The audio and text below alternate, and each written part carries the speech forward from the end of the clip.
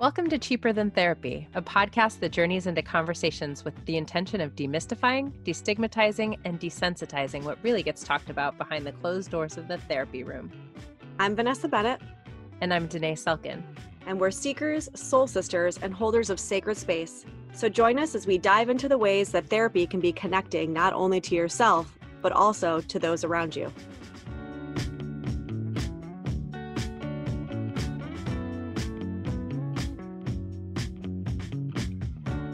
Hey everybody, welcome back to another episode of Cheaper Than Therapy. So today we have Ashlyn, and Ashlyn wrote us in with a topic that it's near and dear to my heart because most of you know that I teach a lot of codependency courses. But based on what I'm reading, it sounds like you were in a relationship for a long time that, you talk a lot about emotional safety, like you didn't feel emotionally safe, right? And you're realizing maybe through doing a lot of the kind of inner work recently that it stems back to childhood, and just starting to question, like, how do I show up? How do I show up emotionally safe in a relationship when I don't know that I actually know what that feels like, right? Or looks like. And so I'd love for you to take us a little bit deeper into what you've been exploring. Yeah, it was really interesting because I've always had trouble sharing how I felt about things, like speaking up on behalf of myself. And early on in my marriage, I had started, but it was always, no, you're fine, or here's how we're going to fix it, or the concerns were just totally brushed off. And eventually, after over 20 years, you start to pull back. And I used to have conversations in my head. If I approached him with this problem, I could play out the whole conversation knowing him well enough what he would say. So it's like, oh, I'm not even going to bother. And then even looking further back when I started doing the work, something my mom would always do was, if there was a problem, she would say, you're fine. And I've even heard her say it to my children, and she doesn't mean anything by it, absolutely. And I know that and I understand that, so there's no blame. But it just taught me that I always need to be fine. I can't come forward with those emotions and have someone say, wow, that must be really hard for you, or that sucks. And, let's talk about it and work through it. It was either you're fine or here's what you do to fix it. And it's like, no, I just listen to me. So, since you did kind of start on this journey, I know that this is obviously your ex-husband now. Have you dated at all or had any relationships, even if it's like deep friendships, where you've started to be able to actually put some of this stuff into practice that you've been learning or working on? I have had some really close friendships, and actually one of my coworkers who's become a really good friend, she's one of the most compassionate people I've ever met. And there was another friend of ours who talked about her mental health issues. And this close friend of mine now, she was like, wow, that must be really, really hard to deal with. And just the compassion and humanity in her tone, it made me stop and think, oh my gosh, like other people do talk that way. Yeah. So in watching her and the way she has dealt with people, like I've been able to open up and talk to her, but also see that it's okay to show compassion and receive compassion. Yeah. It's been very interesting to witness. Yeah. I love that you asked that question that way, V. And I love, Ashlyn, that you responded speaking about a friendship, because I do think that is one of the most potent ways to start to reparent ourselves and sort of reprogram that wiring that tells us, if I say the thing, it's not going to matter to someone else. I think certainly in my own life, V has been that type of like reparenting figure for me. And I think that we don't emphasize that enough a lot of times, that like really safe friendships can be where we start to like dig into this work of like, no, someone actually can hold space for me in this way, and start to teach ourselves that it's possible to be seen. And, when you first said your ex-husband used to say, no, you're fine, I was like, oh, that sounds like a parent. And then you circled back and spoke to it. And I do think it's something that, we as parents almost can do like a tick sometimes and like not realize what we're doing, because we just want to sort of like contain it and shut it down. And the thing that I think we start to do for ourselves a little bit is just this exercise of like, I am fine. And also, right? I am fine. And also there's some feelings here, right? Yeah. There's some feelings that I am going to make space for myself to feel. Yeah, I love that. It's like, right, because I've re-altered the way that I speak to my little one. I'm so hyper aware of that, like, you're okay, you're fine language. And I'm like so hyper. And so now same thing. I've heard my mom say it to my little one, and I'm like, and I'm like, okay, you know what? The occasional time that she hears it from her is not gonna, but it's such a way for us to just say like, everything's good, everything's okay. And, you know, like you said earlier, not to blame. It's like, so many people are just incapable of tolerating other people's discomfort, other people's not fineness, right? Because they can't handle it. And so part of it is also, you know, as we start to practice it with other people, remembering and realizing, and just maybe even learning for the first time that, oh, the you're fine, that's actually not about me. That's actually 100% about them and their inability to be with my not fineness, or their not fineness, really. And I also think it becomes important to name, like, having emotions doesn't mean that we're not fine. Right. Like, emotions are fine. Totally. They are welcome. They are good. We are humans. We are supposed to be feeling emotions. And what is that? Like, what does fine even mean? But certainly, yeah, I am fine. And they're emotions that I need to feel. That can be both. Right. Yeah. And I've even noticed, like with my children, I've tried to watch the way I talk to them when they confront me with a problem. So being aware of it and trying to hold space for them helps me think, okay, you know, I can also hold that space for myself. So it's going to be tricky as I move forward and, you know, start to develop maybe another romantic relationship, to stay present and be able to open up and let someone see those messy emotions when, you know, I'm usually the one who's trying to contain, hold things together so they don't get messy, you know, that whole codependent thing. Mm-hmm. Have you been able to allow anyone to witness you be messy? Yes. Yeah, I have a couple close friends and family who have been with me on my separation divorce journey. So, you know, call them crying on the phone, or, you know, the ranting when you have your angry moments, and, you know, yeah, like letting them see me fairly vulnerable, and, you know, the hurt that you sit in.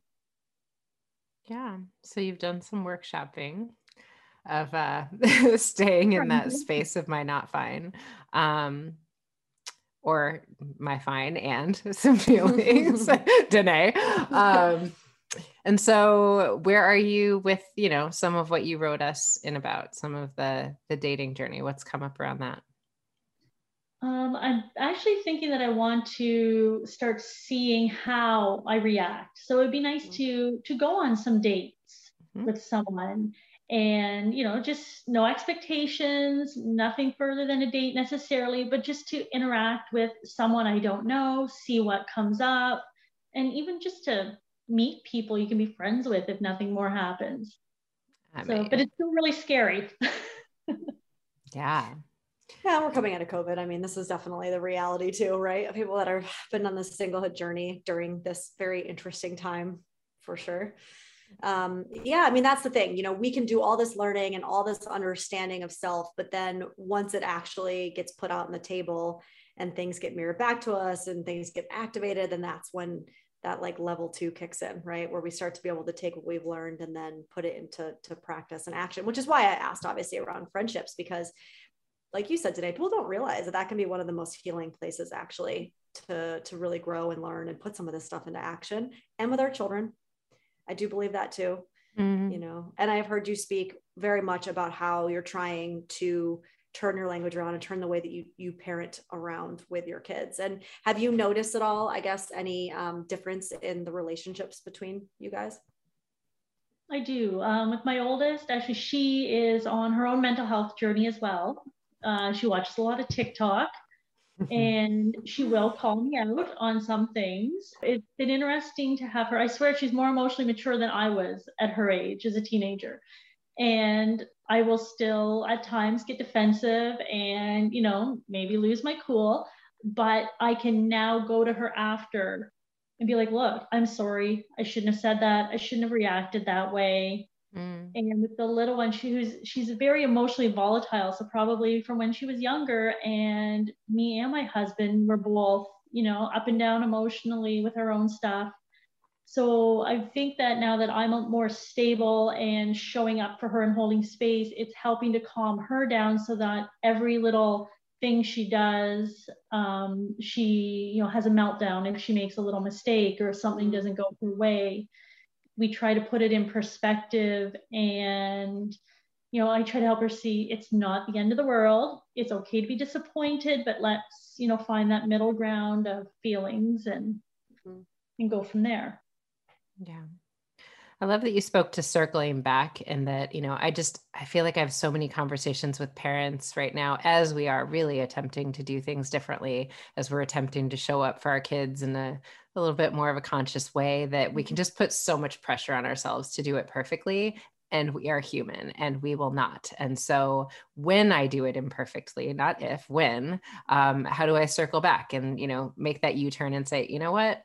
Could have said that differently. Here's what I wish I would have said. Right. And I think that there's so much repair work that is done for our children internally. It really speaks to them in the context of you matter enough for me to validate what that felt like for you. Even if I didn't do it perfectly the first time, I see what I got wrong, or I see how I could have shown up a little bit differently than I did, And it's always awkward for me too, because I never had a parent who would come to me later and say, oh, like I overreacted, I'm sorry. So it took me a long time to realize that is a normal thing to do. You should, they're human too, our children. They deserve an apology. You can go to them and say, I screwed up. But, that shame we carry often holds us back, and it's overcoming that inner shame to step forward and admit we did mess up to them. So then, and I'll do better next time as a parent. Yeah. Wow. I think that's such potent modeling for them as well, that we don't have to carry shame around our humanness, that we don't have to be perfect in order to be worthy of love.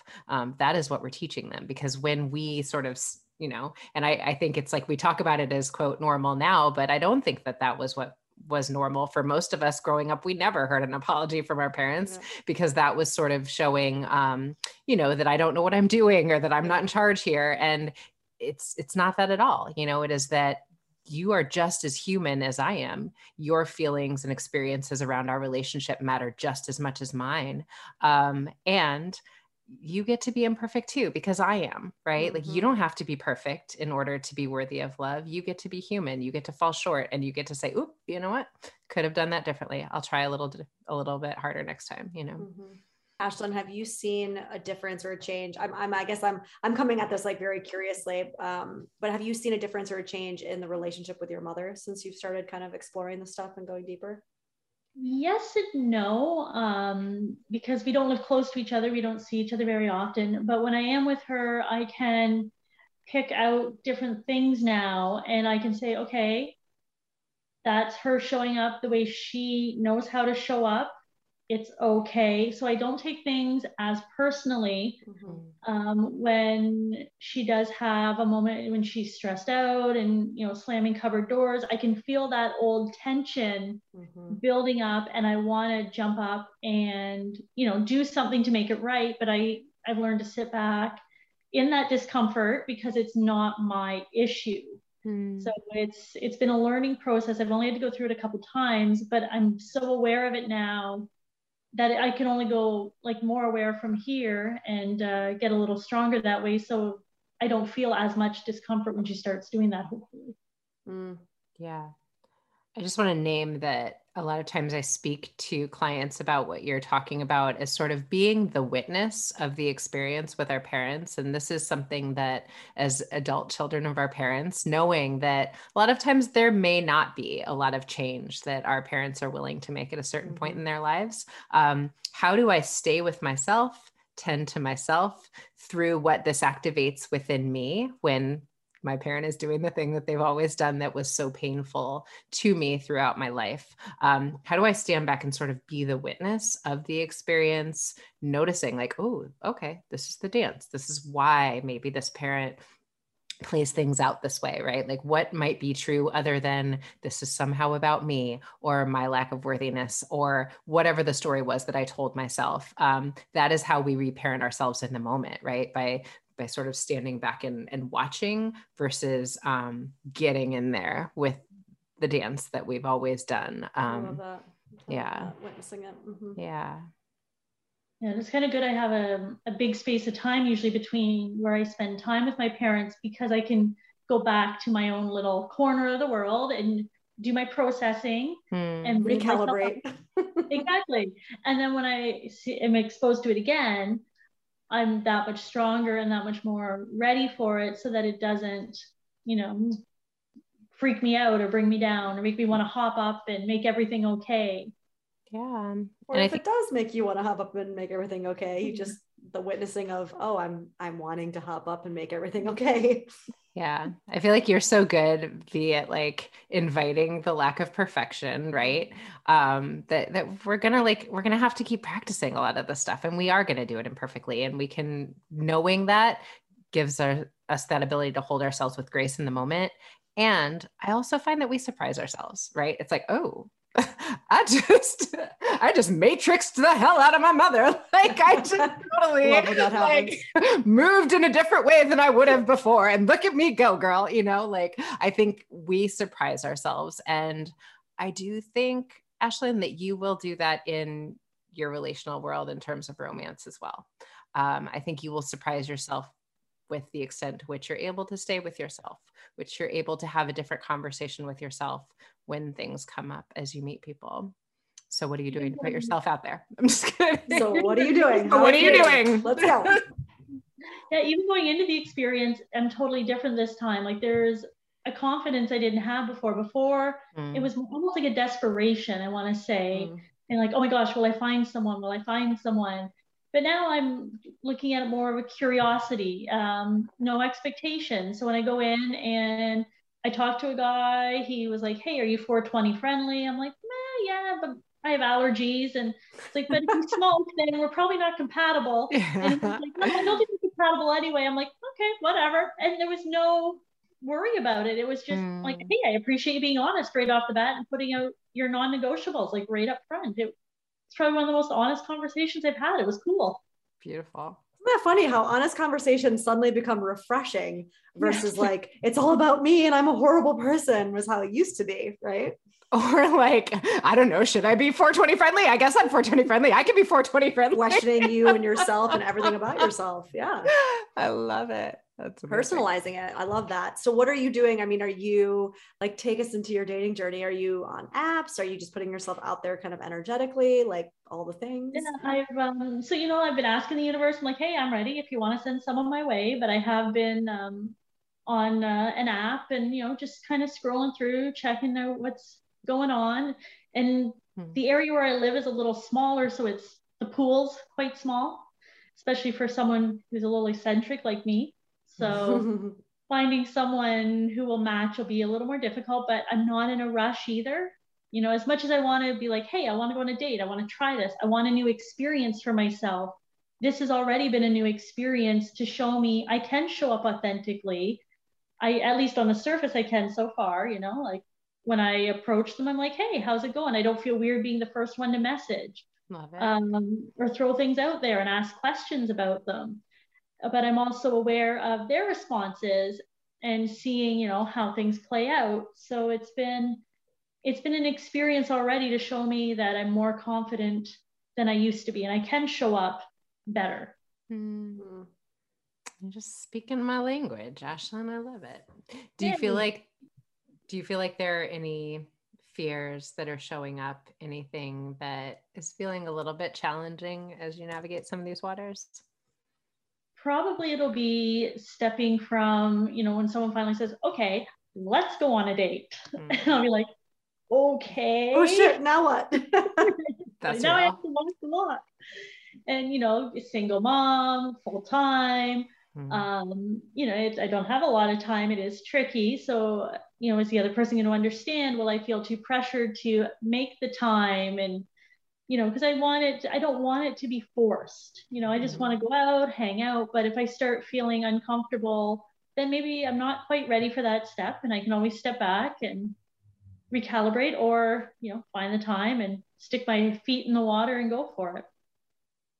Yeah, I think especially as a single mom, it can be very like, oh, I don't have time for this. And I do think that, how to say this, there's something in owning ourselves as more than a mother, and that I do need to like prioritize making some of this time for myself as a woman becomes really important right now. Right. So, yeah, I need to drop into who Ashlyn was before, not even actually before, because we're forever changed when we become mothers, but this new aspect of myself, right? That I am a mother and a woman. I'm a mother and I have, these needs that I'm really exploring and excited to dive into. So how can I prioritize some of this time for myself as a woman?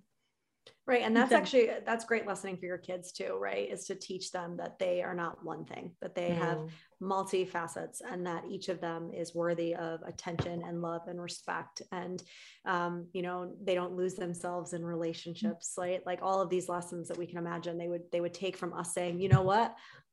I know that you want me to stay with you tonight, but mommy actually is going to go out and I'm going to have some fun tonight. And I'm going to do this thing for myself. And, you're going to stay with this babysitter or whatever. And I mean, I know yours are a little bit older, but I know the cries of like, mama, when I'm trying to leave, and you're like, ugh, gutted. And this is good for everybody, right? There's a lot of lessons in this for all of us. So.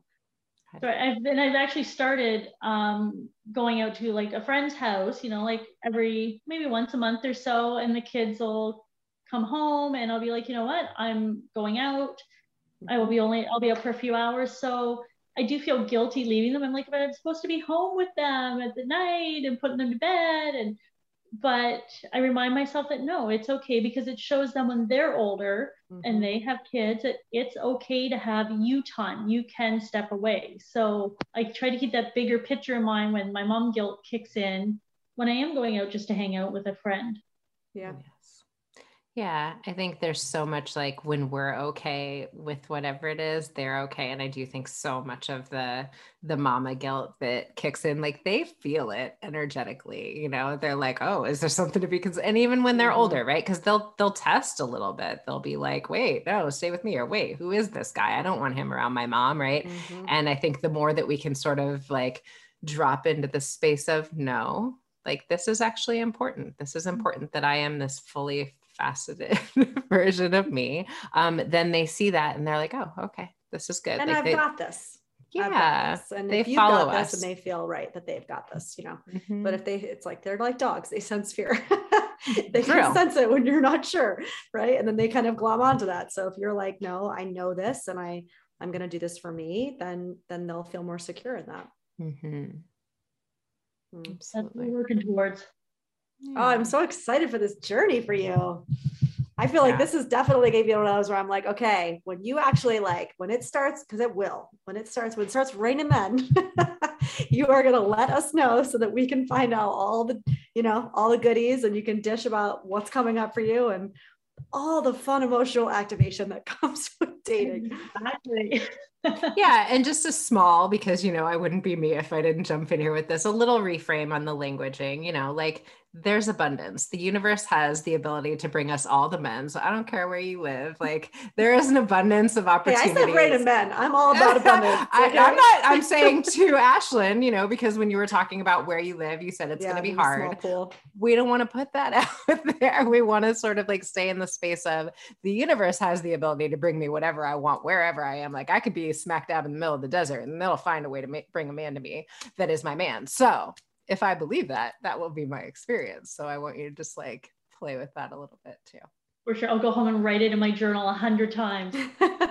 Listen, the universe, I mean, think of all the universe can do. It can find you with a man. Okay. It knows how to find you, Ashlyn. Amazing. I'm so grateful that you brought this to us. And like I said, I'm actually not kidding. I want to know, keep me posted, keep us posted, let us know, because we're going to bring you back on so we can start to dive into all that comes up. Yeah, so when you're actually activated, come talk to us about it and we'll dig in. I'll be messaging you. Oh my gosh, guys.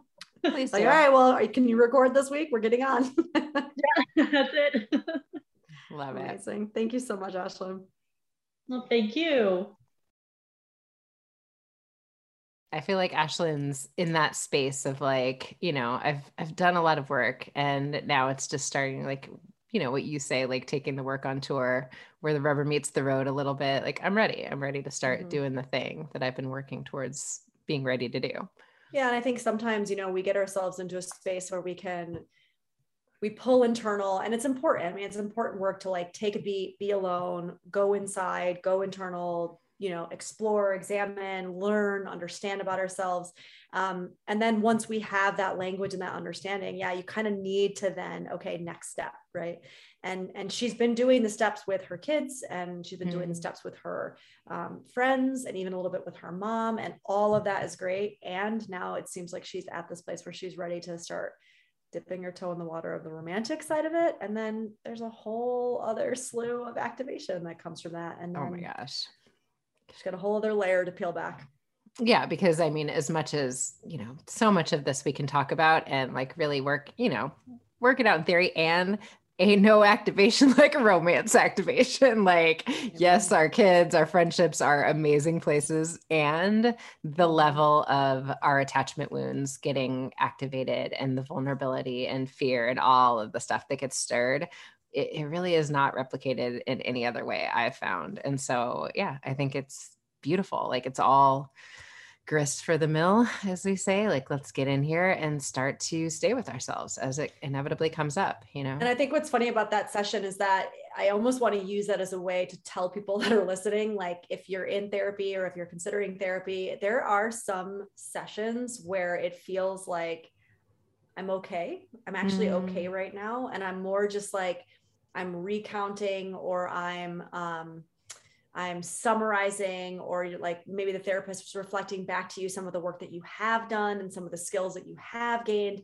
And you're not actually activated in the moment, working through something, really emotional in the moment. And that's okay. It needs to be a bit of push and pull. It needs to be a little bit of expansion, contraction. Like that's part of this work that we're doing. So it felt like she was in that space. It felt like she was in the space of like, okay, let's all, just the three of us, hold the space of where have you come from? Where are you now? What have you learned? How is it showing up for you? Amazing. Okay.